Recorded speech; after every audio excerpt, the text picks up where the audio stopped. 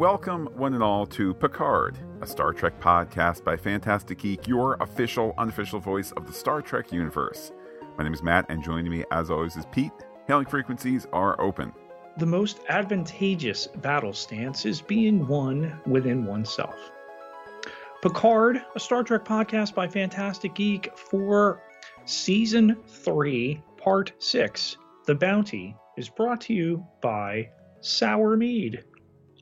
Pete, looking in the rearview mirror to yesterday's podcast for The Mandalorian, an uplifting amount of time spent in the Star Wars universe in an episode that was really enjoyable. In a week that the wars, Matt, seem to have all the chaos on the bridge. Indeed, also in a week where in the Star Trek universe, increasingly people involved with Picard Season 3 are talking about hashtag Star Trek Legacy, whether they are priming the pump for an announcement that already is planned to be made, or whether, once again, CBS All Access / Paramount Plus does not know what the next step is and needs help from fans and producers and actors alike. I don't know, but I do know this, Pete. Alex Kurtzman, in an interview with SFX Magazine, I'm going to assume it stands for Special Effects, he talked about a bright future ahead for Star Trek, along with the heavy implication that First Contact Day on April 5th will have some big news announced. Translation, they're making things, and soon they'll talk about things they may make. You've got to imagine, though, that for First Contact Day, if nothing else, we get a date for Strange New Worlds. Maybe we get a month and day for Discovery. Maybe we get future projects announced, a Lower Deck season 4 date. Like, there's got to be, as Picard starts to wind down, but also is reaching a frenzy and a climax here, just in time for First Contact Day. That's the time to chart course for the next 6, 8, 10, 12 months, right? Unless we get a actual real world Frontier Day date, which would give Star Trek 3 holidays. That certainly is possible too. It could really be whenever you need it to be, like, Frontier Days now here. Well, I think there's an in-universe date for Frontier Day, day and date, but time will certainly tell on that. With that, Pete, let's head into the mission briefing.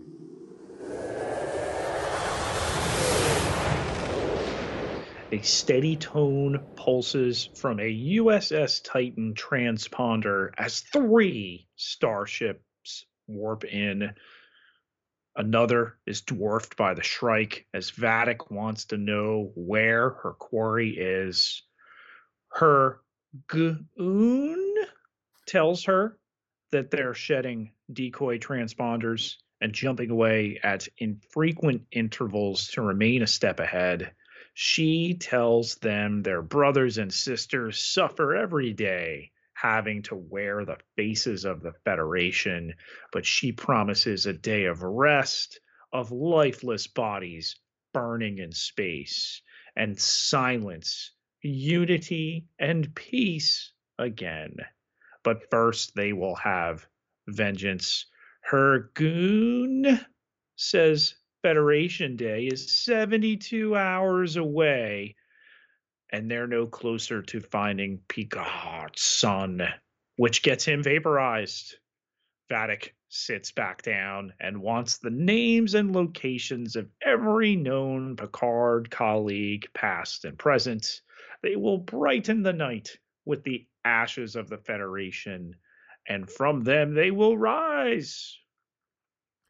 We cut to the Titan just off a red dwarf star, a really just wonderful visual here. In sickbay, it is revealed that there is an explanation for Jack's visions, his history of nightmares, the bursts of aggression. No, Pete, it's not the puberty. I know he's a very, very young man and might be experiencing that, but instead... Listen, biological puberty lasts until 35. Well... then that means he's halfway through it since he's 22 or whatever. Wink. The actor's over it. The diagnosis, though, it's a terminal diagnosis. I know that because Picard looks at the screen, which is blinking terminal diagnosis. It is Irumodic syndrome, just like Papa Picard had. Pete, this is a major problem, but it's not a this week problem on account of the meds and neuroinhibitor given to him. It might impact him next week, or when Star Trek Legacy has its 30th anniversary in 40 years. Let's And hope. I might sound like I'm figure wagging. What I'm saying is this is a very serious problem that the story is flagging for not a today issue, which is completely fine. The explanation too from Beverly is curious. These childhood nightmares, he had talked with imaginary things. She believed he was gifted, not plagued with an overclocked brain. As you said, the steps she's taken to negate it for now. It is a ticking clock, but with some idea that eventually it will strike 12 and not what that is. The end of the discussion here between her and Picard is really that he not spend time unburdening himself when he can instead unburden his son, which leads him to holographic 10 forward, where Jack is celebrating. He's not crazy, he's just broken. Some lovely writing here that he ponders that perhaps, like those Japanese teapots, his cracks will be filled and he will be put back together with gold or bourbon, which, Pete, is what he's drinking. I don't think you can put things back together with bourbon. I think some people try, though. Picard, of course, has been given a solution to this. Oh, it's the synth body. Right. There's no more options. Pausatronics. Oh, we'll discuss them later when we have not data, not lore, not before, not lol thing. It's Data Plus, now on Paramount Plus. Um, Picard does note a bit more seriously that his human body survived with the syndrome for decades. Perhaps, though, Jack was doomed before being born. Jack walks, and Seven calls Picard to the bridge because we're here, which is kind of a retake on the "you should come see this" cliche. But Pete, who are we here to see? They are there to see Worf and Raffi, who have beamed over here. For Worf, it's been 11 years, 5 months, and 4 days since he's seen Picard in the synthetic flesh, which back then was real flesh, minus his infrequent messages and the annual bottle of what he calls Chateau Picard, extraordinarily tart sour mead. I'm sure the people over at StarTrekWines.com are just thrilled to have Worf, speaking poorly about what kind of look, Pete. I'm no great connoisseur of wine nor liquor. Can I just assume that the wines and liquors sold as commercial tie-ins that they are not great quality? That instead they're just like, hey, we found somebody to make wine and we're going to Yeah, make it blue, and now it's Romulan. we put some grapes through fermentation. Now you can buy it for the kitschy label. Regardless, Beverly hugs Worf. Raffi is again. I know we're being a little light with this episode. It's because it's such a fun episode. I admire how, though the thrust of this scene is, Worf and Picard, Worf and Riker, Worf and Beverly, and so forth. The story keeps Raffi in the loop by sharing with everyone how Worf has now undertaken meditation. We also have an icy reunion with Seven. The Um, awkwardness of both the reunion and later the farewell, and the further implication of that adds additional sizzle to this scene. Indeed, one of these people, at least, might be on the next Star Trek show, and it probably is Raffi. But Worf is the one who ultimately really keeps things on track here. Great, you're enjoying your reunion and so forth, reflecting on the 80s and the 90s. He says we must make sure Ro Laren's death was not in vain. Wait, Worf, tell me more. To the conference room, where Worf recaps the changeling threat from Deep Space Nine episodes past, and that the new plan, mystery that it is tied to Frontier Day, which is now less than 48 hours away. tick, tick, tock. Pete, can you hear that story clock a moving? 24 hours really passed quickly there as they were looking for the Titan. Um, Recapping too about how Starfleet infected the changelings with a virus, that there were enemies, bad moves made on both sides there. Um, and that Picard brings up Starfleet did deliver the cure to the Great Link, but Shaw says not without weaponizing a few zealots. Um, the whole thing about Frontier Day and then this need to return to the scene of the crime that made all this spin into motion. Daystrom Station, where Baddock stole the portal device a few months ago, which they believe was a distraction for whatever else it was that they stole. Seven says they need to get hold of the station's project manifests, which Beverly says was heavily redacted in the investigation Roe left behind. The station's primary vault will not be redacted. And they explain the lethal AI guarding it, for which Worf and Raffi have acquired the key. Picard says it's the only way they can clear their names and save Starfleet. So he asks for volunteers, leading the Titan to jump in behind a moon near the station where Worf and Raffi enter the transporter room when Seven gives her that equally awkward goodbye. But Worf's gone into battle with lovers countless times, which he says can be therapeutic, but Seven's not going, which he says is a relief because he was lying, and breakups on Kronos seldom end without bloodshed. Delightful Worf stuff here.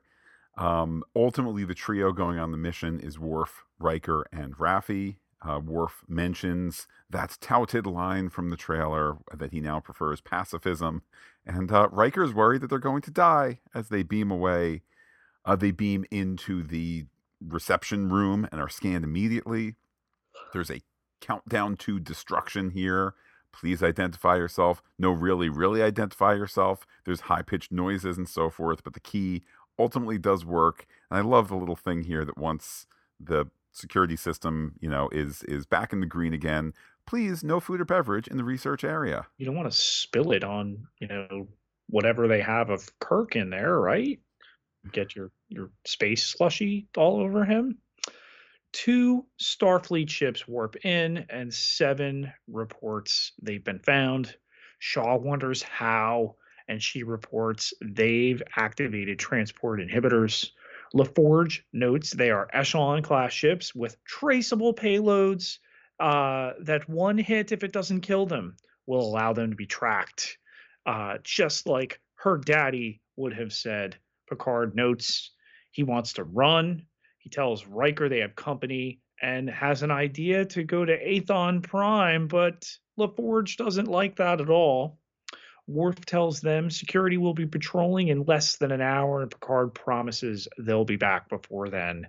They get away just as the other ships fire on them, and the away team is on its own with Section 31's nefarious table scraps, as Worf refers to them, like the Genesis 2 device, 100% more Genesis, something, I guess, James T. Kirk's body. We see skeletal and muscular holographic things and a genetically modified attack tribble.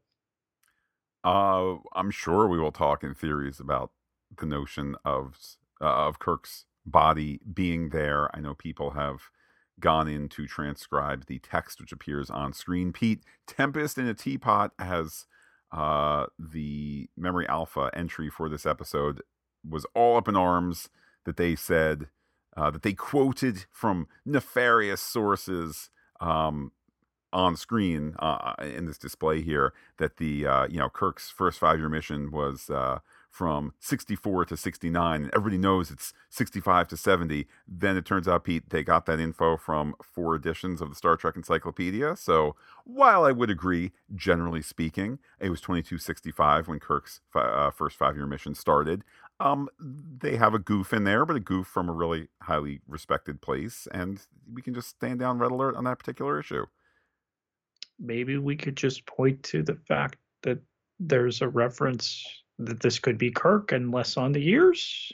Indeed, indeed. Like how that might impact the next month of Star Trek, and not like how can we, like, because let's not forget that they didn't when they made all of the original series, they didn't really have a time zeroed in for sure, and that's why in Star Trek 2, when it says in the 23rd century, like that was the first time there was a solid chronology placed, and we're all just having fun here. Like the possibility of, again, the next month, how it impacts the next month of Star Trek is a lot more interesting than like what was the exact fake space year that Kirk took control of the ship, you know. Pete, we see the security feed, which is spotting Riker, and we get some more info there, like his mother's name and the confirmation of his birth date, which maybe we don't need to deeply get into since I don't think it impacts the plot a whole lot.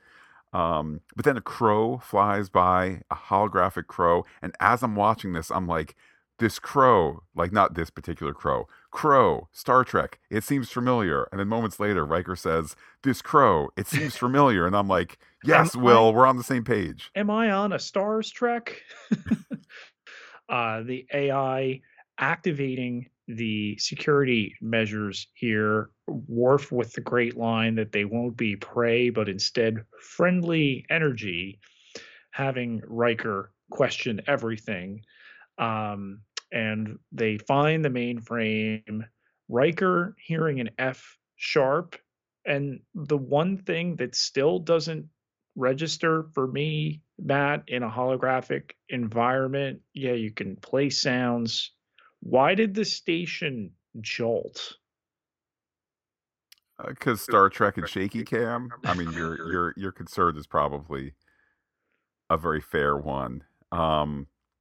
Shall we talk now? I guess it'll be best in a bit when we fully get some more digging into Moriarty here. We'll dig into that further. But we get Moriarty, the reveal.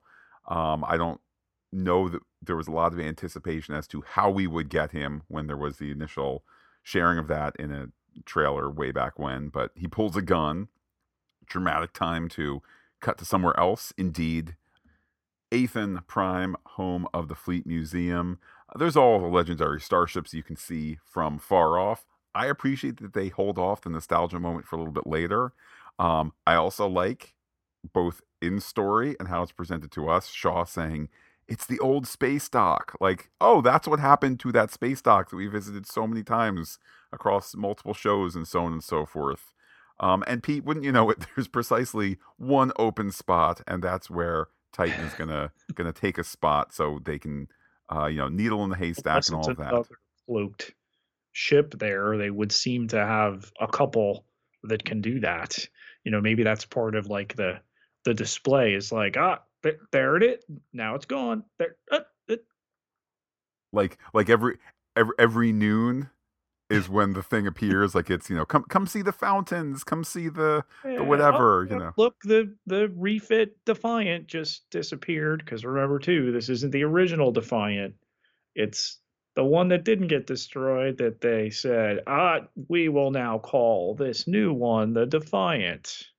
And reuse all those model shots. Yes. But with that, there's a hail. It's Geordi on the line, and he's not happy for reasons that fit with the story. Also, we need to go from a state of conflict to a state of peace by episode's end. And it's an interesting arc that they're going to give him. I think he had also come directly from the Jeopardy interviews that only added to his emotional state when LeVar Burton got completely, I believe the technical word is screwed by Jeopardy and should have been the host there. But their loss, Star Trek Picard Season 3's gain, after telling them to power down all non-essential systems, the Commodore beams over with his other daughter, he'll name in a moment. He gives Beverly a long overdue hug, deciding against the handshake, and barely acknowledges Sydney, telling them they don't have much time. He's writing a third memo to Starfleet objecting to gathering the fleet in one place for Frontier Day, and all the ships that stop by the museum here could see them. Geordi and Picard head off to find a place to talk with the now named Alondra in tow, and Sydney bonds with Jack over not being on the best of terms with their fathers.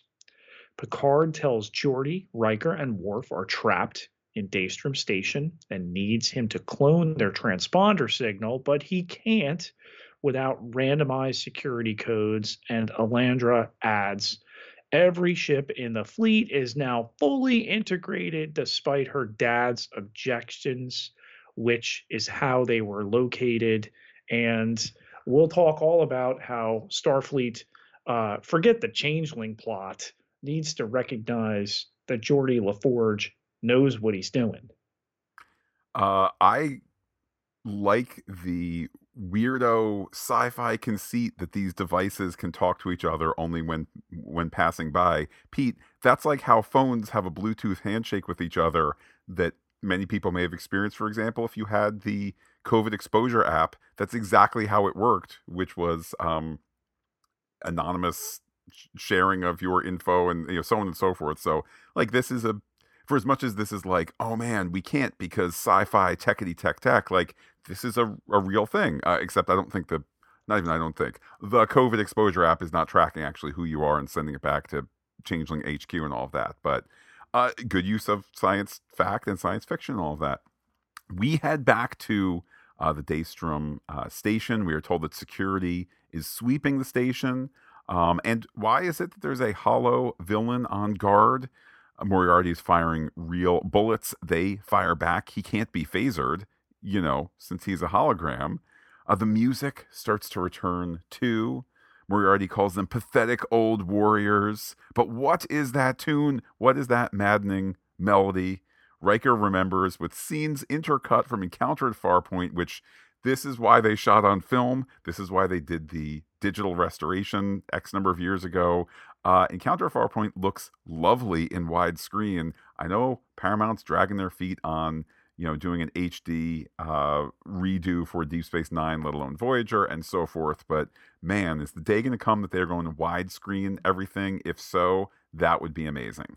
It did look pretty good here. I don't know that we necessarily needed that instead of perhaps the more dramatic, oh, I remember when I whistled, popped goes the weasel, and then Data had heard that. All of this amounts to Moriarty disappearing and the door to the mainframe opening as he explains he shared this song long before on a previous adventure that we get with some of that footage. I also appreciate too, for as much as I did not like Star Trek Nemesis, I remember at the end when Riker is he's saying, "What was that song? What was that song?" He's kind of grasping at it, and that's where you go, "Oh my goodness, they actually killed off Data for real," which for the longest time stood. Now they since have killed off Data two more times, or maybe that's only one more time. Regardless, we're getting more Data, and we indeed have Brent Spiner here as Data plus, Data-ish. And I know it reminded me, Pete, when Data appeared in the first season of Picard as a vision and so forth, how people were upset that Brent Spiner had aged. So I don't know what to tell you. Brent Spiner looks like he's about 2 or 3 years older than he did 2 or 3 years ago. It's weird how that happens. With his hair being white, and more discussion about that integration to come. Back at Ethan Prime, Geordi wants to help, but could be court-martialed, or Starfleet could go after his family.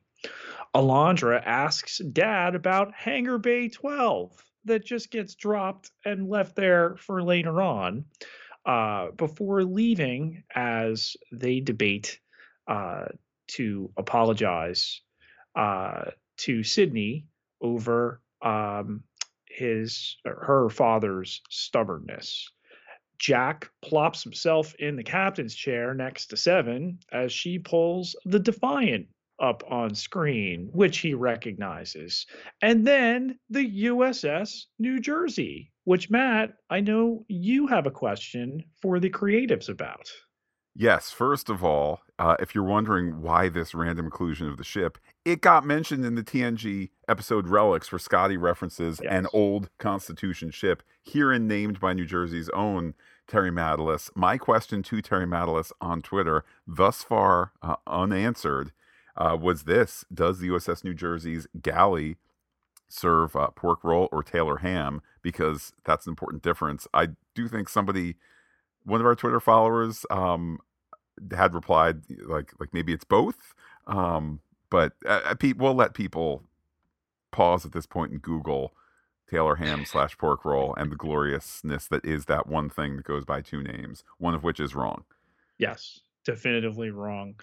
And reasons could be explained. We'll wait for Mr. Matalis, who's made the decision to include the New Jersey here, to weigh in. Jack's personal favorite is Kirk's Enterprise A, as a Constitution class man himself. Um, and Seven notes this is a lot for someone who doesn't give a damn about Starfleet, but he's always loved ships, even before he knew about his dad. And she dials up the Voyager on screen that she identifies for him as where she was reborn amongst family as she tries to find another. And he makes a poetic drive by observation, just like his dad, before she pulls up the HMS Bounty, which was rescued from the bottom of San Francisco Bay after Jack notes the whole whale thing, and that they had a hard time finding it after it disappeared, not in the water, but because its cloaking device reactivated. So, Pete, look, I applaud the Kurtzman era of Star Trek to really be pushing the boundaries of what Star Trek is and really reinterpreting it for the 21st century. I'm thinking, Discovery had the space-born creatures and using this, science and math and so forth to communicate with them, to look down at the near microscopic level with the mycelial network and things of that sort, to bring in, reinterpretations of old characters and new kinds of performers to really have infinite diversity and infinite combinations and all of that. And that's really wonderful. But boy, is this just the best old scene where we get the one ship from the one show and another ship from another show and Constitution class and Kirk's Enterprise A and the thing from the whales. Like, this really was just like totally awesome. And as I'm watching it, cheering, I'm saying, oh man, maybe there is a place for just pure on, unabashed. Let's go for fan service nostalgia because this is great. Not just because of their appearances, but also in the way that they use the musical cues. Stephen Barton here just outdoes himself. You got a little bit of the Star Trek 4 theme, you got the Voyager theme, you got the Deep Space Nine theme, you got some other Star Trek, Kirk's crew themes. It was a phenomenally done sequence. Back to the Daystrom station we go, where Riker intuits that it was the Data AI that was trying to communicate with them, which I suppose now, Pete, is the perfect point to say, what a great way to integrate Moriarty. I mean, yes, on the one hand, it was fan service, but 1000% in line with the story. Like, how many people in the universe, in the Star Trek universe, would recognize that Moriarty? It's the Enterprise people that are there, and how Right, many of but them? pointed out by Riker as not the evolved Moriarty. So drawing a distinction there is important. Yeah, and just the idea that plus the crow, you can remember back to Yeah. the Data's dreaming episode and all of that, like just how to use Moriarty here, it's not just, hey, the actor is still Hollywood based and we can grab him for a day's shoot and so on and so forth. And hey, because he's a holographic character, he can appear anywhere in any whatever. Like, it's a signal from the person who interacted with him the most, Data playing Holmes and all of that. It's just what a really inspired use to, you know, to give us 100% fan service, but not at the excuse of 100% here and now story. Right. Raffi sees this Data as a hybrid synthetic with an android interface. And Riker reminds them how Data had copied everything onto B4, which is also there. But now, up to now, it's been unrecoverable. But we've had the ban on synths lifted, making anything possible. And Raffi says that since Alton Soong's death, Starfleet co opted his unfinished work and plays a message that before he gave Picard his golem, he had planned to use it to live beyond his years, and some discussion here about evolution as the Titan has found an empty docking ring at the museum. Indeed, as we are shown different versions of Klingon ships, as we are shown in the exterior shots here, different versions of Star Trek ships of the past. And as you say, Pete, as the Titan has joined these other memorable ships A to have Star Trek hashtag legacy. indeed to have Soong saying, you know, again, someone has made this decision here to take this monologue and to put it over, it's not literally a montage, but a moving montage of ships to say that evolution is not an act of preservation, it's addition. This is this Star Trek saying, we're not going to always bring the TNG crew together. We can add, we can extend to Star Trek, hey, you diehards who have only come back for Picard season 3 or have only come in the Kurtzman era for this TNG crew, we are adding to the fabric of Star Trek. Why not stay a while and check out all these stories?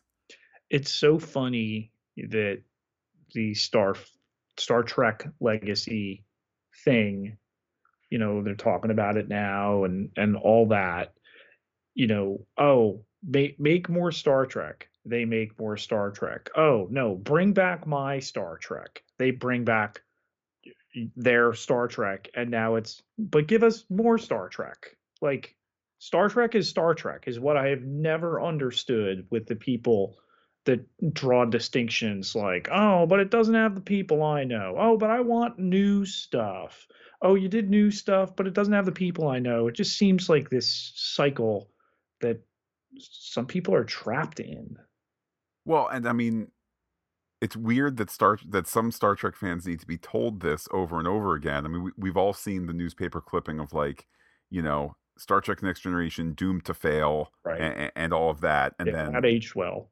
that's its own thing, and then, you know, Deep Space Nine fundamentally kind of reimagining what a Star Trek show can be, which, you know, you look back now and say it's probably the greatest Star Trek series of them all, but at the time, what's the response? The response is, let's go to a ship that's trek out, well, way out in the stars, Voyager. Which, don't get me wrong, I think, and, you know, Voyager stands on its own by and large, and also I think it's smart to not, like, for example, let's not do two station shows. Like, you had a ship show, you have a station show, the ship show goes to the movies, let's do another ship show and so forth. But it's like we've been down this before and before and before.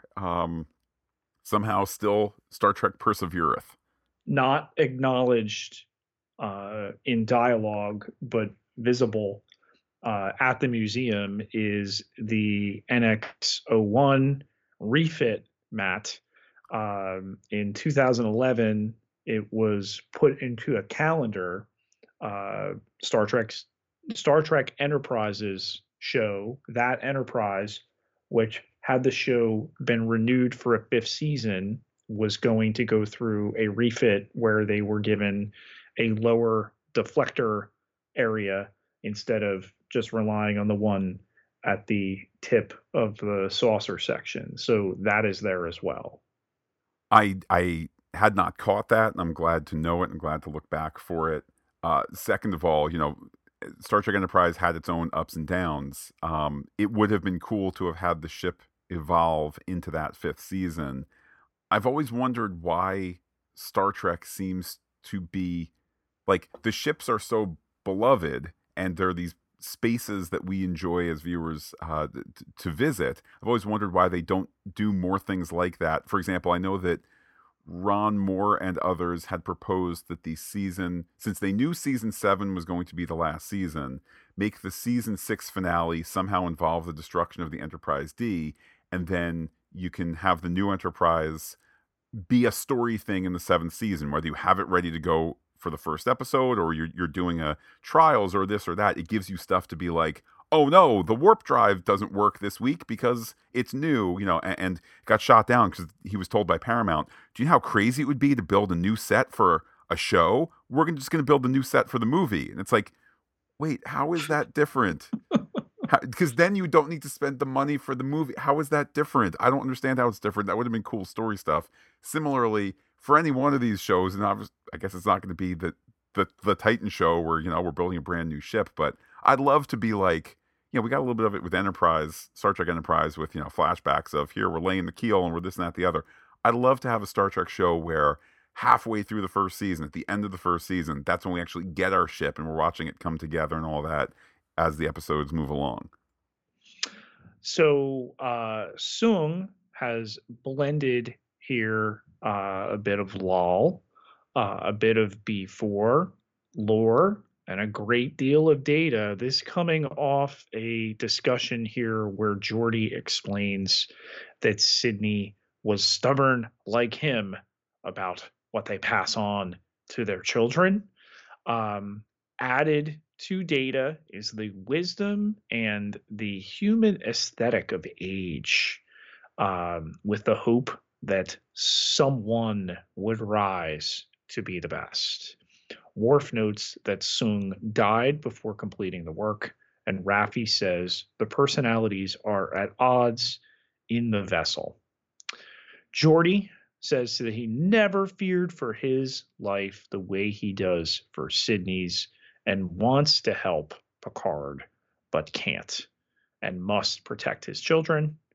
Picard tells Sydney they are leaving without her father's help and must respect his wishes, but he's asked to speak with her in observation, where he explains he's come to an agreement with Picard that she'll stay there with him, and say she was an unwilling participant in what's gone on the Titan, but she knows what's at stake with the changelings after seeing a corpse look just like her, and she wants to help because she is Starfleet.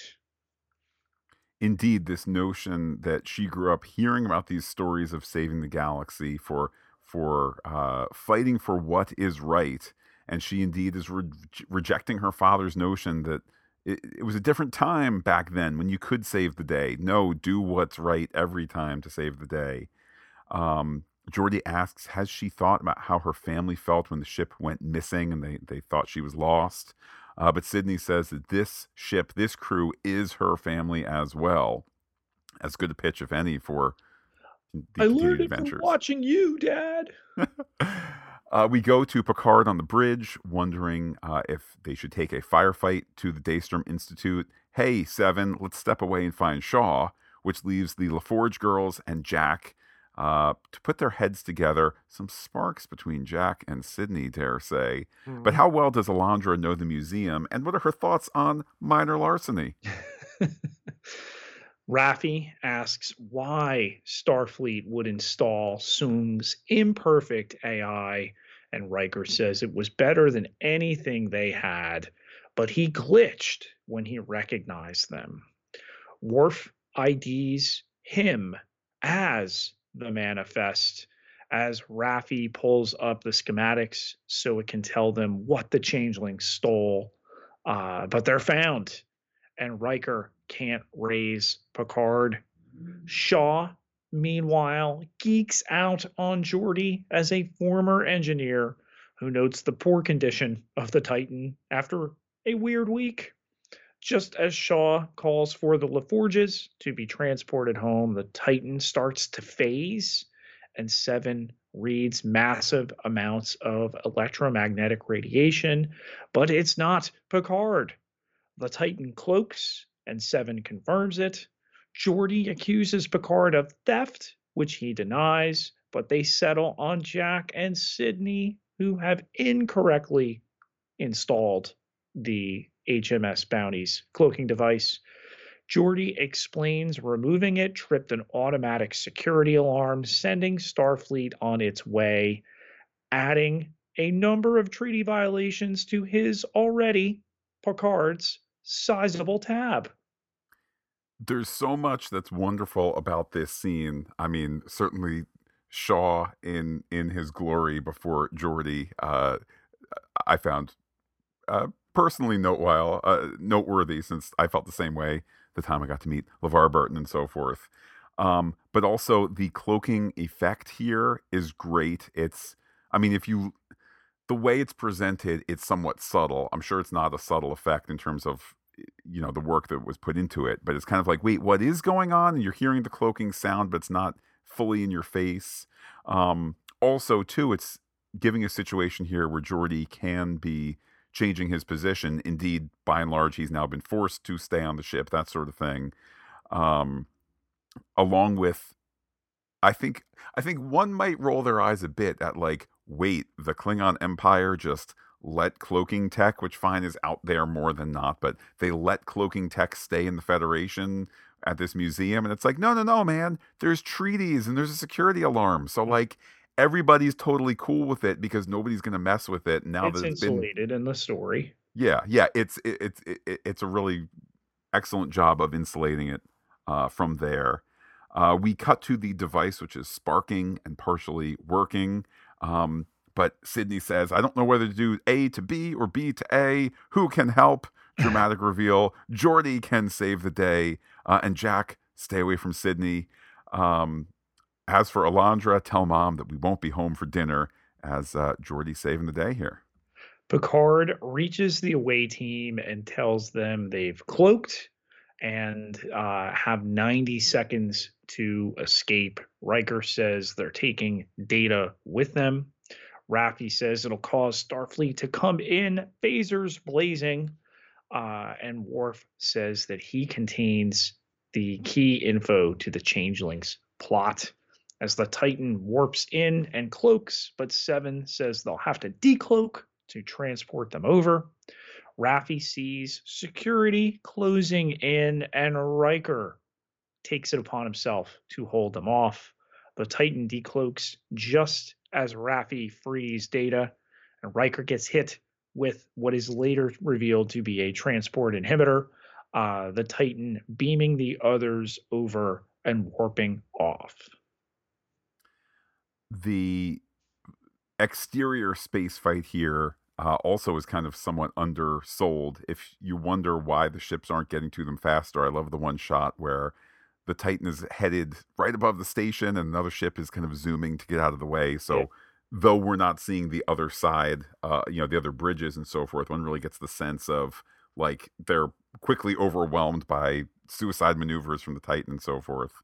But in the transporter room, Jack and Geordi receive Worf and Raffi. No Riker there, but having lost one friend, another has returned. Worf steps aside to reveal Data to his friend Geordi. With that, Titan is at warp, and Worf swears to Picard to bring William Riker home, almost as though it's going to be next week's B plot.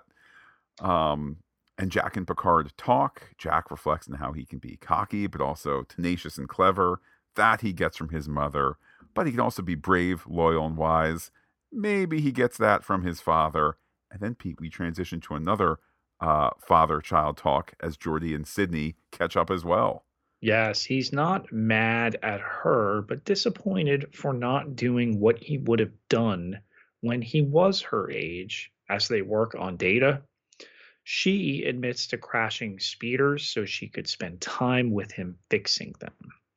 Picard, Beverly, and Worf arrive. Picard admitting This is difficult after watching Data die twice, but Geordi says that was the android and he doesn't know what they'll get as he turns him on.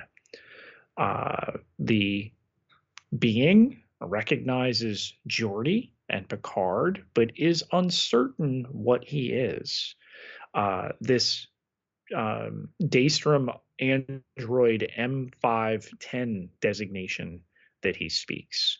One voice speaks more fondly than the others. Picard asks about the robbery, to which he repeats over and over again Jean Luc Picard. Lore, B4, soon, and more emerge. And then I like the use of the eyes as a projector here for a hologram of Picard's body.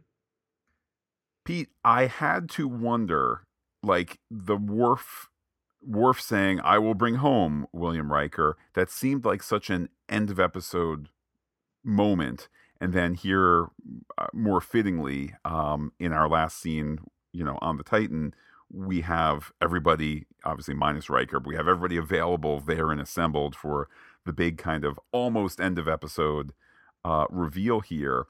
Maybe wonder if maybe the order of those two scenes was initially written in another way, or if maybe the Worf Picard, Jack Picard conversation was that maybe at the beginning of the next episode or at some point. Again, not a complaint here, just it was such a strong ending of like, you've lost Riker, but I'm going to get him in a near adventure, to then like be like, oh, let's all go get in the elevator to go like look at Data before we really talk about next week's adventure. Um, they have talked, Matt, that this, the next generation's final mission, might be certain members of the next generation's final mission. So I think there's a little bit of that at play, perhaps, which dovetails nicely into Riker being roughed up on the station for the location of Picard and Jack, which he refuses to give up, prompting the alien officer to point a phaser at his head before turning on the other two Starfleet members and atomizing them and changing back into Vadic, who squeals in delight before the Shrike leaves Daystrom Station. Riker asks her big goon. See what I'm doing there, Matt? He's I made of do. goo and he's a goon. How much they poured into him before the goon backhands him, and he asks Vadic if she really thinks after 35 years of loyalty he'll betray his friends, and then she makes a force field less opaque so that he can see that she has Deanna Troy.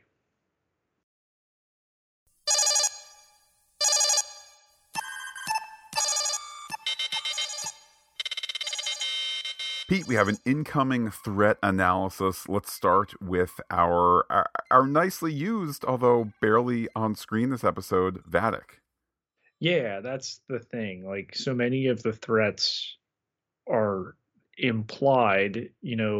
I'm not going to consider Starfleet a threat in this episode where all we get are faceless ships chasing them that we know are compromised by changelings within them.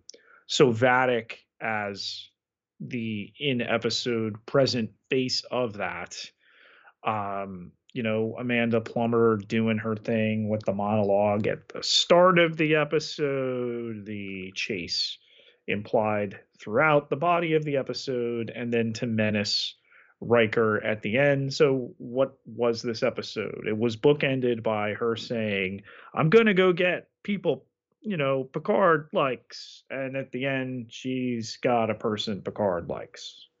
Yeah, it's a super efficient use of Vadic.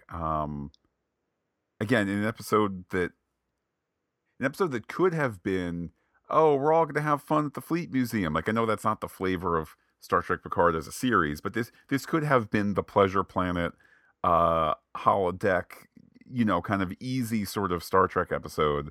To have Vadic barely in it, nonetheless, her a force throughout it, and then, as I said before, Moriarty in the middle there. Yeah, I know it's faux Moriarty and so forth. Just excellent use. I love that they did not stop at the starting point, which is, I'm assuming this guy is still Hollywood based. Let's not forget Pete. He was one of the leads in The Nanny for all those years.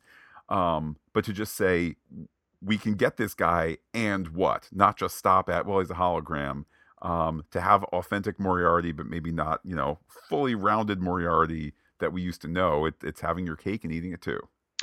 I almost wish they had not put him out in the, promotion of this season. Would you have had bigger buzz around his appearance in this episode? Yes. It leaves you with the deflated notion of, so that's all it was there. I mean, there were people speculating he was the big bad behind all of this, that he was the AI that is somehow in league with the changelings and, some greater, bigger threat. He might even have been Two-Face on the other end there. And it's just, all right, we got a cameo.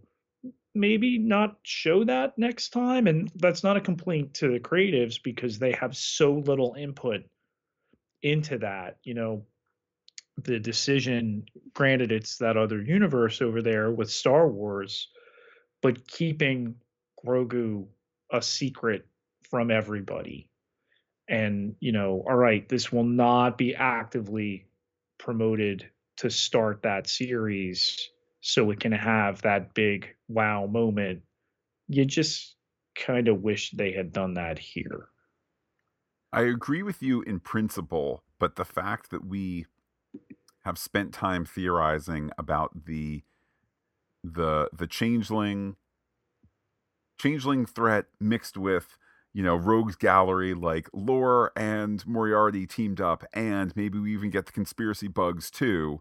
And I would argue that at this point, with 4 episodes to go, we can probably start to sunset some of those larger theories. I mean, obviously Moriarty as co-threat in the League of Extraordinarily Bad Gentlemen and all of that. Yeah, that's probably falling by the wayside here. So the notion that we got one relatively small, delightful, but small cameo spoiled while also throwing us off the scent of the larger story, that kind of works for me.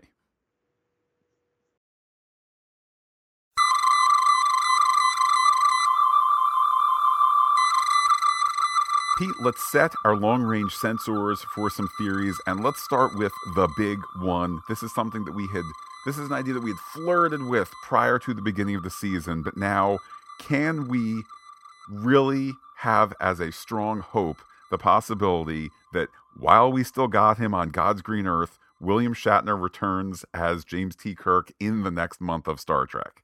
So I have not watched the Will Wheaton post show, but I know he's got a guest lined up for next week that he promoted, that they, redacted the image and says it gives too much away, but they also left Daystrom Station. I don't know. I mean, we don't have an in-universe answer for what that was with James T. Kirk. He died on Veridian 3 in Picard's arms. Picard buried him, but Picard's body was also there. Like, can we, for a moment, talk about how creepy it is that they have the bodies of 2 of their greatest captains? I know that Memory Alpha, was it Memory Alpha?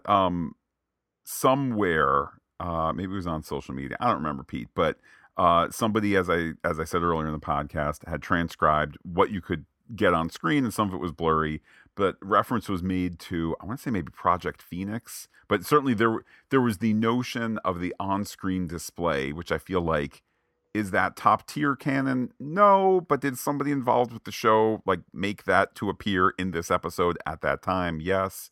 But the notion that the body was recovered after the events of Star Trek Generations, um, that's what it says on screen. It also, like, again, maybe has slightly the wrong years for when Kirk was in charge of the Enterprise, although with the space warp effect, your time may vary, your space time odometer may vary, and so forth. Um, but like, they chose to have Kirk there. They didn't need to have Kirk there. I feel like, again, if JJ had all the right reasons for having Spock and not Kirk because of where the story was and the Romulans and all that, and fine, and et cetera, et cetera, et cetera. He's right there, Pete. He's there, willing to work. William Shatner is. I feel like we are closer than ever to, like, again, if not in the next month of Star Trek, then when? It would feel in a weirder spot in season 2 of Strange New Worlds. Like, now is the time, now is the place. Let's make it happen in the next month. I mean, you've got the Frontier Day stuff. Um, yeah, it remains to be seen. Personally, I think it might overpower the story. I hope and I trust the creatives here, if that's a decision they make, that they can integrate it. Let's talk about integration, Matt. And if Vatic, as finally established on screen by her ability to change from the security personnel into her form as firmly being a changeling, like Terry Matalis had explained, but we hadn't seen yet. Okay. Why, Matt, um, is her crew wearing the costumes they are and speaking a language that is different from her? Maybe because science fiction. I mean, I'm kind of equally at a loss. If they're all changelings and just hate being in this physical state, then why not have a goo face interface? We've asked this question in prior episodes, and that might have been so that we could have the reveal that they were changelings when the show wanted and not before. Okay, that's fine. Then why are they all dressed in masks and so forth? Maybe to keep people out of makeup chairs and to make it cheaper. I'm assuming all of this Vatic stuff was probably shot in, or certainly Vatic on the Shrike was probably all shot at one sitting. I would just imagine maybe towards the end of the shoot, just so you really knew what you needed and so forth. But you want to make that easier, so it's not 5 sets of makeup; it's just 1 set of makeup. Cool. Like, I'm not here to say how changelings should dress while in the solid state flying ships and so forth. Um, it is kind of a bunch of question marks, and I feel like it's in the okay pedantry zone for Star Trek. Unlike there's things like you said, like no one really cares what year, really, some on-screen thing referenced when Kirk started to be captain of the Enterprise. Agree. How changelings interact with each other does seem a bit more important, given, like, A, their history in Star Trek, and B, the fact that it's the major villain this season. I mean, they talk about the virus recapped here. Okay, is this what their vengeance is about? Is this, the holdover of that? Is it just bitterness after the war? We don't seem to have a real driving force for that. And Matalis has teased that Vadic's story is, one that we can empathize with. Okay, so 6 episodes in, we don't have that just yet. We know that she's middle management, that there's somebody above her. So there's more story space to explore that for certain. The Irumodic syndrome explanation with Jack, though it's backed up on screen by science, feels a little bit of a red herring. I would agree, particularly, like, it explains things that have happened in the past. Okay. It then also, you know, I know I kind of made a joke of it, but it's very clearly on pause for this episode, and with Picard saying you can live decades without it being an issue. It's up to the writers as to when that's going to be an issue in the future. So it's kind of weirdly, if it is a springboard for the future, it's a weird springboard. If it is merely invoked here so as to explain past stuff, okay, I guess. But then why did the past stuff have to be that way? Because you could have made it any, med tech babble thing. Unless you really, is this the episode, which has some of the best lines of the season, let alone the series? Is this the episode where we really are thinking about, parents and children? And for all I know, is Madalis sitting there as the Star Trek parent of this season, and there have been parents before him, and there will be showrunner parents after him, but it's his time now, and it's him talking about the show and his relationship to it, and as a parent would to a child. Like, if that's all well and good, fine, but and if that's why to evoke the syndrome, I guess that makes sense on a certain level too. But I don't know that quite so far out it all fits together perfectly. It doesn't really seem to solve the aggression part that Beverly brings up. He has Aromatic syndrome and it's terminal. Like, we're concerned for him in the now, not that he killed 4 people and then they were conveniently changelings. So I think that's a big aspect of it. It also is conveniently brought up in an episode where they bring in this, multifaceted version of Data, B4, lore, all of that, which, all right, you can hit all those different notes, but also has the positronic synth angle of what Picard has become, what Sung could not, what he made here to harness all of his and his father's creations. Well, and sticking with Data for a moment, we had been told Spiner is not playing Data, and I would agree that generally speaking, what was presented to us in this episode fits that, especially if you want to say with a wink and a nod in terms of, we also got Data back, kind of, sorta. Yeah. Indeed. I think it's such a great way to bring back the character, to also let Brent Spiner go through all these different, acting versions, just to see him go from Data that we're so used to, and we've seen him obviously play Lore a ton of times, but to see the transformation in one moment was just a reminder, of what a great actor he is. And again, it kind of is giving us this nostalgia, have your cake and eat it too, but also what came before counts. Like, we still have Data killed off twice, but we also kind of get him back, but along with the benefits of a broken starship to story, when Data, for these remaining 4 episodes, when Data need not be the end all and be all when it comes to strength or knowledge or whatever, well, that's when, oh no, it's another personality coming through and he needs a reboot or things of that sort. Yeah.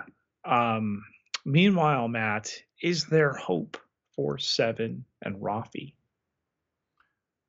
I think in the writing room, it still is on the whiteboard there, and they're maybe keeping track of it for and like a happy ending by the end of the season. Like, maybe like, hey, I'm glad we're back together again. Montage of applause and things of that sort as we've defeated the changelings and that kind of thing. Um, Look, it's convenient for this season that they're apart because that's what the story needs. And I think that occasionally in our discussion today, particularly in this theory segment, we've bumped up a little bit against cart before the horse. Like, story has a need, so we twist things around a little bit to get to it. And generally it all works. And certainly relationships have up and down, but have up and downs. I would bet that we see a completely functional Seven and Rafi relationship next season, whatever that show is, in the next season. Well, from one ship to the other, Matt, Seven and Rafi might be yesterday's Enterprise, but now it's all about Jack and Sydney, or as I like to call them, Jack Indney. um because of the high headroom of this season, which is to say, have to do service to the returning TNG folks, there's not a lot of place for the quote unquote lesser characters to have much character development. I think this is one that makes sense. I think if we are setting the table for a Titan based series with you know an acknowledgement of all of his smarts and service and whatnot, Jack Crusher is now a lieutenant, or he's lieutenant junior grade, or maybe he's an ensign too. He's the world's oldest 35-year-old, 24-year-old ensign. There's a lot of potential there moving forward, and now's a great time to dive into it. Could you imagine down the road that there could be a character with Picard, Crusher, LaForge DNA? I mean, you're like, do we bring a Riker daughter into this? Maybe we could throw some Soong, positrons in there, and perhaps a Batleth. I mean, yeah, absolutely. It's the next generation in a future generation. Star Trek: The Generation After the last one. Yeah, you're right. You're right. I mean, I think too that's for as successful as the nostalgia is for this episode and for this season, the notion of the notion of advancing the story, not being about preservation, it being about addition. We're seeing the parts being put together here again, whether Paramount has secretly already greenlit it, or whether they've secretly said, we're not going to tell you the numbers, Kurtzman, but if you hit the numbers, then we're going to do another season, or whether they're completely clueless as a studio and need, as NBC and Desilu before that, and Paramount Pictures TV division after that, and need it reiterated by the fans, make more Star Trek. Clearly the show is constructing that future for itself. Why does Starfleet not listen to Geordi LaForge? Let's not put all our ships in one basket. Let's not integrate them to talk to one another, because it's not as if he doesn't know what he's talking about. I think that we've seen, first of all, the deepest answer is because story, but in universe, the naivete, the optimism of the Federation and of Starfleet that sometimes is naivete, we've seen it happen time and time again, and I think that kind of goes part and parcel with the rosy-eyed future. Is you just can't imagine the other side. And Pete, I feel like in the last 5, 6, 8 years, we may be seeing examples of this in the real world too. You just can't imagine that the other side would be so indecent as to XYZ or 1, 2, 3. And for as much as the best instinct is to hit Frontier Day, to hit this important landmark with real celebration of everything that's great in the Federation, I think it's blinding. Clearly, I think it's understandable enough that it's blinding them to the threat that's out there. Who is Sydney and Alondra's mother? Is it Leia Brahms? I need Matt on the record. I would love it if it's Leia Brahms. I think my biggest worry is if they don't show anybody, then it kind of feels like, well, you had the opportunity to have all 4 members of the family there, and you just not. If you're not going to go Leia Brahms and you want to go a completely new character, perhaps it's LeVar Burton's real world life, who could be brought in for, again, if we're doing some sort of, it's a happy celebration on Frontier Day and there's applause and so forth. You want to have Burton's real life wife, Stephanie Cozart Burton, play that role. Again, I don't presume that Mrs. Burton cannot act, but if you're like, hey, let's not give this person a ton of lines, or maybe that's not in her wheelhouse, then all the more reason to have the part be a bit smaller, nonetheless. What is in Hangar Bay 12? Well, and I'm glad you asked that, because it was such a strange, like, watching the episode the first time, it feels like there's your Chekhov's gun. And later, when they do something, the something later revealed to be the bounty cloaking device, like that's where the story solution is going to be. But as you pointed out in the recap, Pete, instead we just completely skip over it. So it had better be something, and be something super impressive. D something? That certainly could be. I mean, again, in this weird relationship of not let certain information out, but people in the production team that like they rebuilt the Enterprise D bridge. One can only, and then it's been referenced, how the saucer remained there, and it's B-level canon that the saucer was taken away, and we even had reference to hot dropping the saucer section. We had that a few episodes ago. It's got to be the Enterprise. You couldn't just docking ring a starship saucer section and just look strange, right? Like, oh, UFO. Plus, I mean, look, I know the Enterprise D is, when it was whole, it was so much bigger than the Kirk era ships, etc., etc.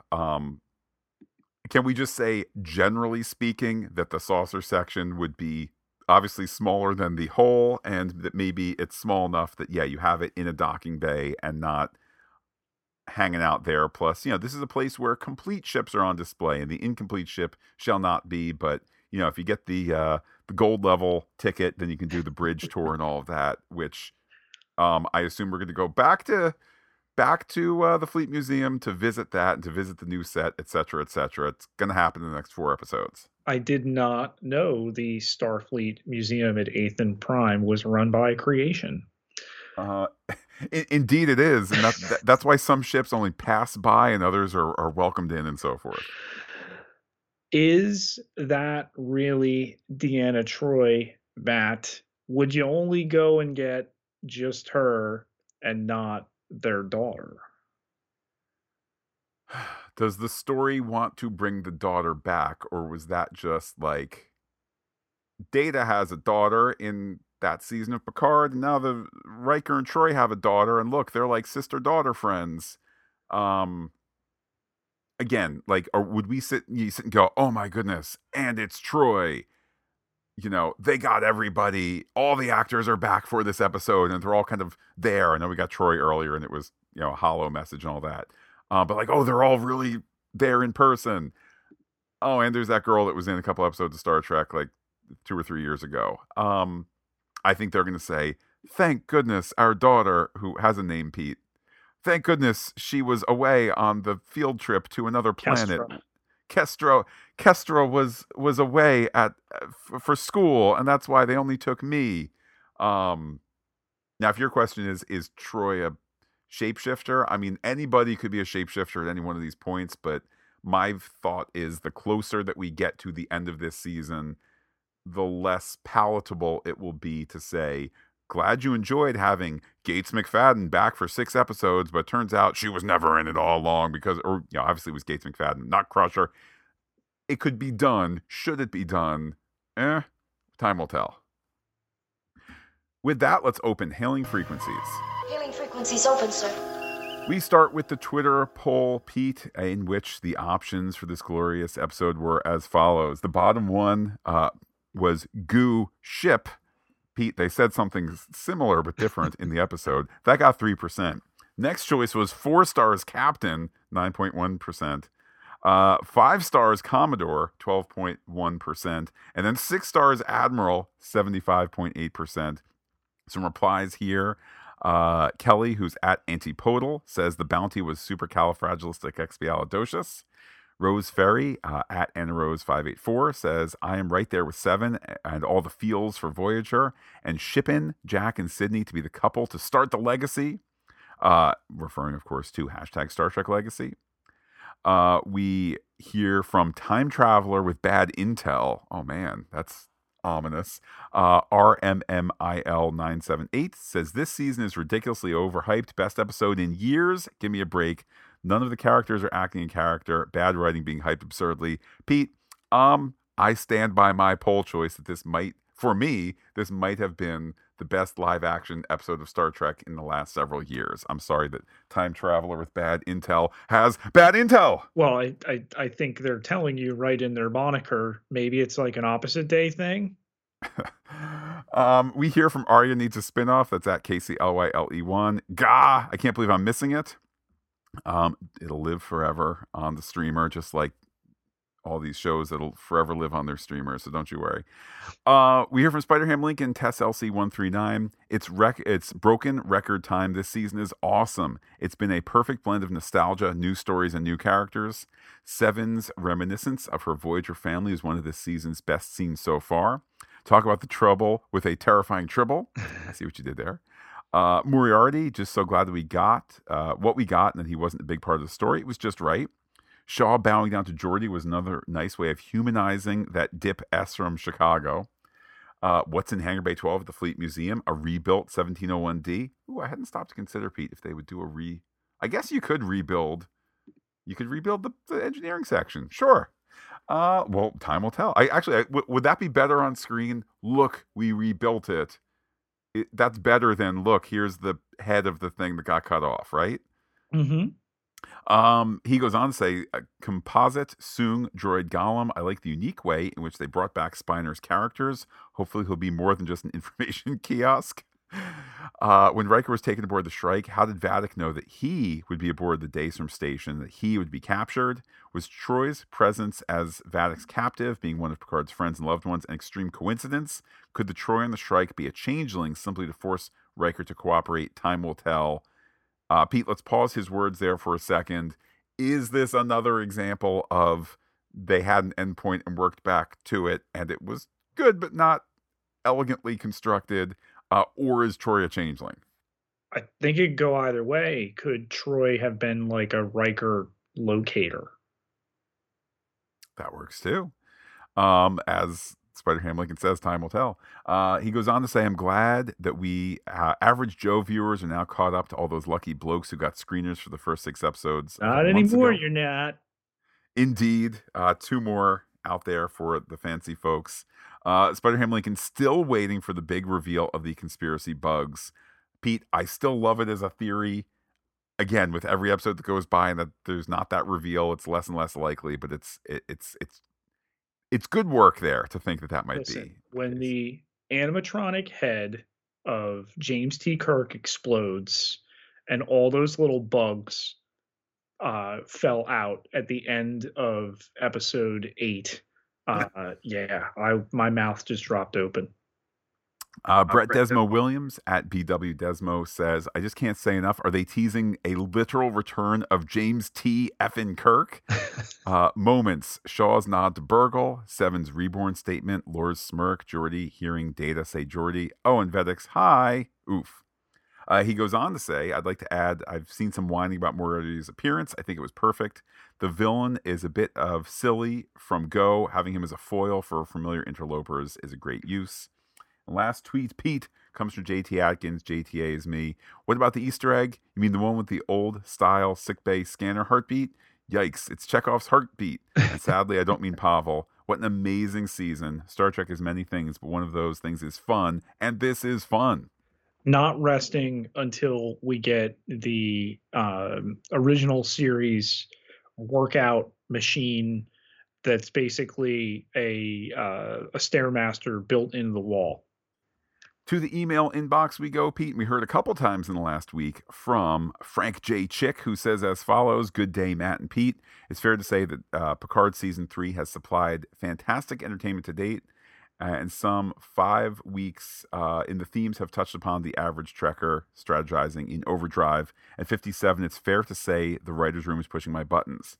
At this stage, where I devolve into flippancy, replace the changelings with the Suliban, and you have an old Enterprise temporal war script. Star Trek franchise has a history of recycling scripts between shows. Also, for any espionage fan, Dr. Crusher's timeline, losing her parents at an early age, being brought up by an aged relative, is open to invitation to full substitution. Add to this a lack of third-party censor evidence, you end up with, perhaps, a viable discussion thread that Dr. Crusher has always been a changeling, initially helped by a healer who lost all her family and recruited in the 2330s and 40s and evolved as part of a longer-term contract. In Star Trek parlance, lots of great thoughts there, Pete. And Frank goes on to say in a second email regarding this episode in particular, episode 6, this episode provides so much fan service that it appears harsh to criticize it at all. I still think Beverly Crusher is a changeling, as this resolves that Wesley unconsciously mimicked the Traveler's DNA, one of TNG's huge plot holes, with my comments on Jack as previous. Beverly's comments in this episode appear clumsy subterfuge that would mean that the previously prominent Jack Vision plot threads are now meaningless. So many destructive opinions were seemingly left at Section 31's black site, magically left intact, that any revealed big threat is probably going to go down as badly as the burn. The series' portrayal of the changelings also seems at odds with Deep Space Nine, remembering that, technology-wise, the changeling in Deep Space Nine by Inferno's Light nearly succeeded in causing a sun to go supernova with a proverbial box of scraps. In addition, Amanda Plummer's character seems to be making up for lost time, breaking the don't kill a fellow changeling rule. The changeling's fundamental ability to sabotage an infrastructure, foment distrust, and cause external conflict seems lost here. My latest theory, a Locutus networked Starfleet, if that is the end target, well, doesn't need proximity, so why collect the ships together? Plus, the crews will rebel, and without maintenance, the ships will soon cease to work. You do much better with Romulan-sourced Borg tech. If changeling actions are a prelude to a massed invasion, perhaps via the new transwarp conduit, this can't be resolved in only a few episodes. The Federation is also not just Starfleet, so no doubt thousands of trade vessels. So, alternatively, why not just drop a copy mass-produced Genesis device on each enemy world? Finally, reopening the Data storyline and Riker-Troy relationship with 4 episodes to go, 3.5 plus the series resolution, seems to be just promoting fan service over plot and just make the whole show bloated, but still an entertaining mess. I'll thus relax my theorizing, enjoy the view, and await a yet unrevealed key plot point to arrive in episode 10 to save the day. Pete, those wise thoughts there from Frank J. Chick. I mean, there's a lot going on there. I like the Crusher changeling theory. That'd be an interesting way to go. We hear now from Stacy, who says this was a great episode, a good balance of the tension of them running from Starfleet and funny moments.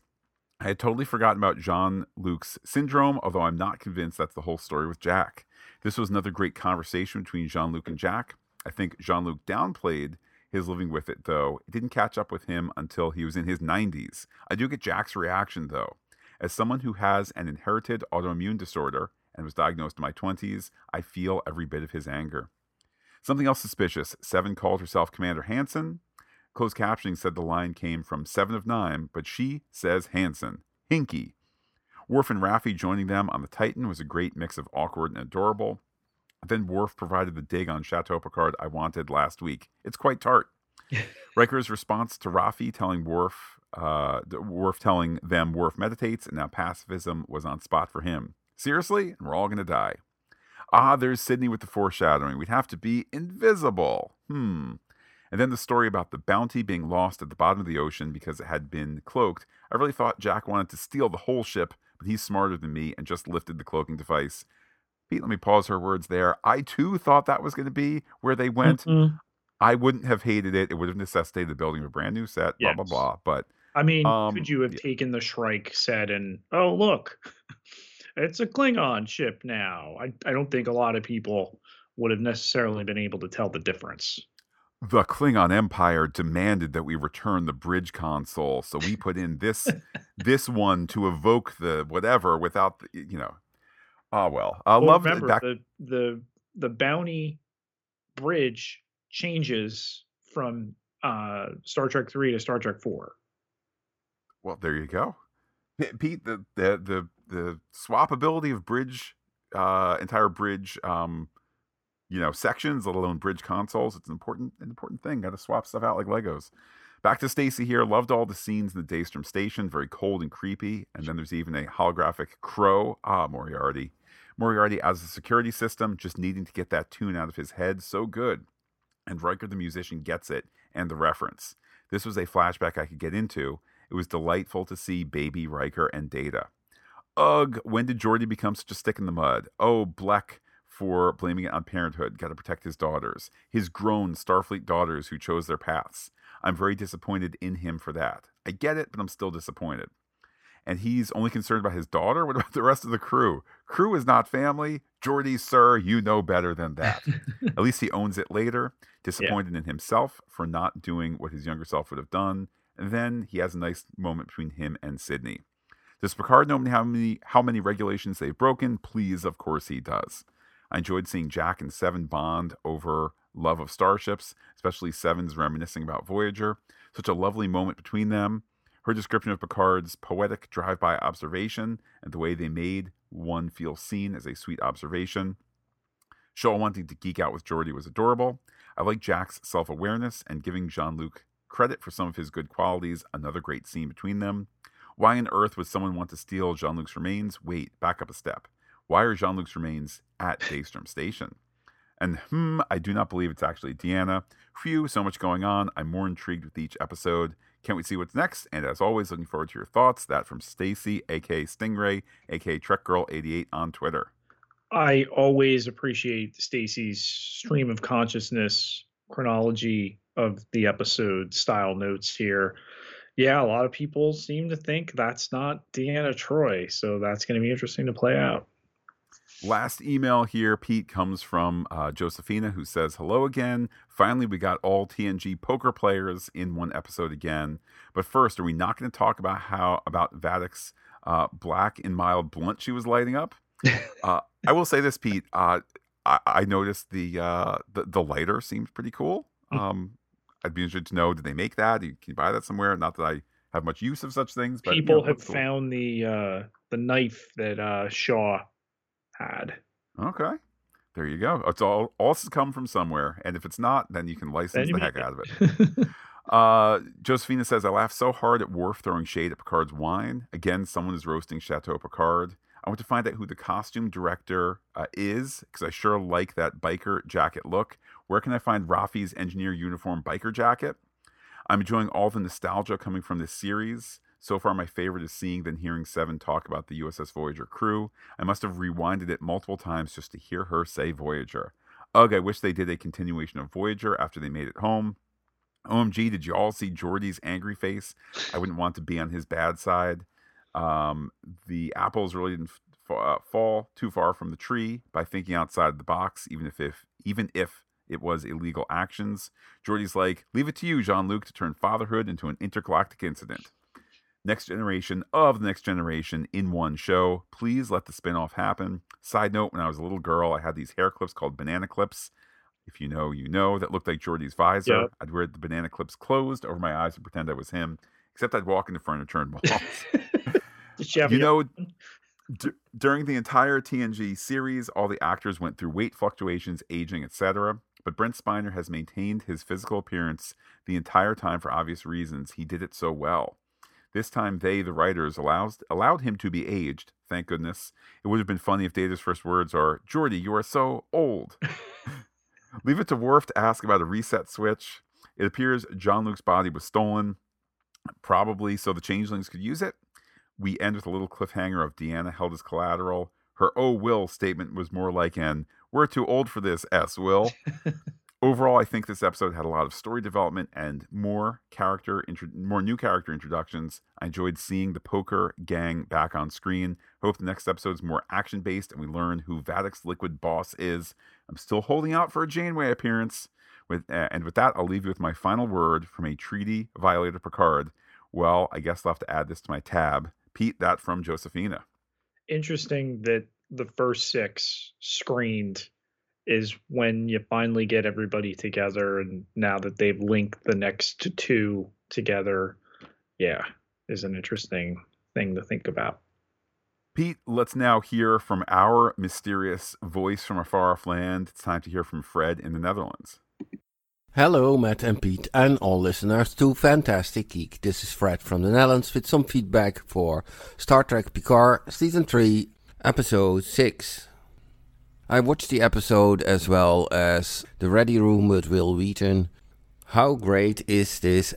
Really very nice to see LeVar Burton back as Geordi. and with his real-life daughter and his second daughter. And it is a very nice family gathering, actually, during the Ready Room. Also great is all the nostalgia. Well, if you go to a museum, you get that. But all the great ships, etc. Also, 7 of 9, thinking back of her time on the Voyager. The whole Dominion thing, Changeling thing is a bit awkward. Also, why are they in human shape, and why is their leader, this Vedic, smoking? A smoking changeling? I know for story reasons it makes her more vicious and mysterious and evil. Great to see Brent Spiner perform all iterations of the Soongs, or Datas, Lores, Befores. And the Deanna Troi at the end is only an image, or probably just a changeling. I really wonder if these changelings have to have contact with the real person to mimic them, or that they just can do that from a 3D picture or whatever. As said before, I'm currently watching Fringe, and there was an episode also about changelings, and they really had to have contact with the real person first to be able to mimic them. And of course, I like the genetic part between Jack and Jean-Luc. Although it's about the disease partly, but he said he inherited possibly also positive traits. Okay, that will be all for now. Greetings, all the best, Fred from the Netherlands. Pete, I am tickled pink by Fred's wonderful point there that if we're going to have a nostalgic experience in the episode, why not physically go to a place like a museum that is centered on reflecting on the past and on nostalgic experiences. That's a great summation from him there. And bringing up Fringe here, co-produced by Alex Kurtzman, the changelings there had a device you had to place into the roof of the mouth of the person you were mimicking. So they've said in season 3 of Picard that it needed to be done on site. Could they still have Deanna elsewhere? So they've seen her, and now they can, mimic the appearance and try to get vital information out of Riker. It's a way to go. Well, Pete, our continued thanks to those who support us on patreon.com/fantasticgeek. We have a month left of this series, and then presumably a fairly fast turnaround before Strange New World Season 2 starts. The time will tell there, but the continued human adventure, at least our podcasting adventure, made possible by those who support us on patreon.com/fantasticgeek. Everybody who contributes gets access to exclusive podcast content, all sorts of levels to choose from, but it takes just $1 a month to get you in that door. Can't contribute right now? Get yourself over to Apple Podcasts. Leave us a rating or review to any of our 33 podcast feeds. Let's certainly keep the Star Trek conversation going, particularly as we count down to First Contact Day. Pete, how can people be in touch with you on social media? You can find me on Twitter at Peter, Pieterjkelaar, Ketelar, 12,821 followers. Can't be wrong. And while I'm personally on Twitter as Looking Back Lost, do be in touch with the podcast. Comment on fantasticgeek.com. Check us out on Twitter, Instagram, and Gmail, where we are Fantastic Geek as well. Don't forget the listener line. You can leave a message, voice, or text at 732-707-1815. But wait, Pete, there's more. Facebook.com/fantasticgeek. All one word with the P and the H, like it today. Our next podcast will be, of course, on Star Wars Saturday as we talk about the next episode of The Mandalorian, and then back here next Star Trek Sunday, for Picard episode 307, aka Season 3, Part 7. With that, Pete, I will say adios to all our listeners and give you the final word. Another one, please, landlord.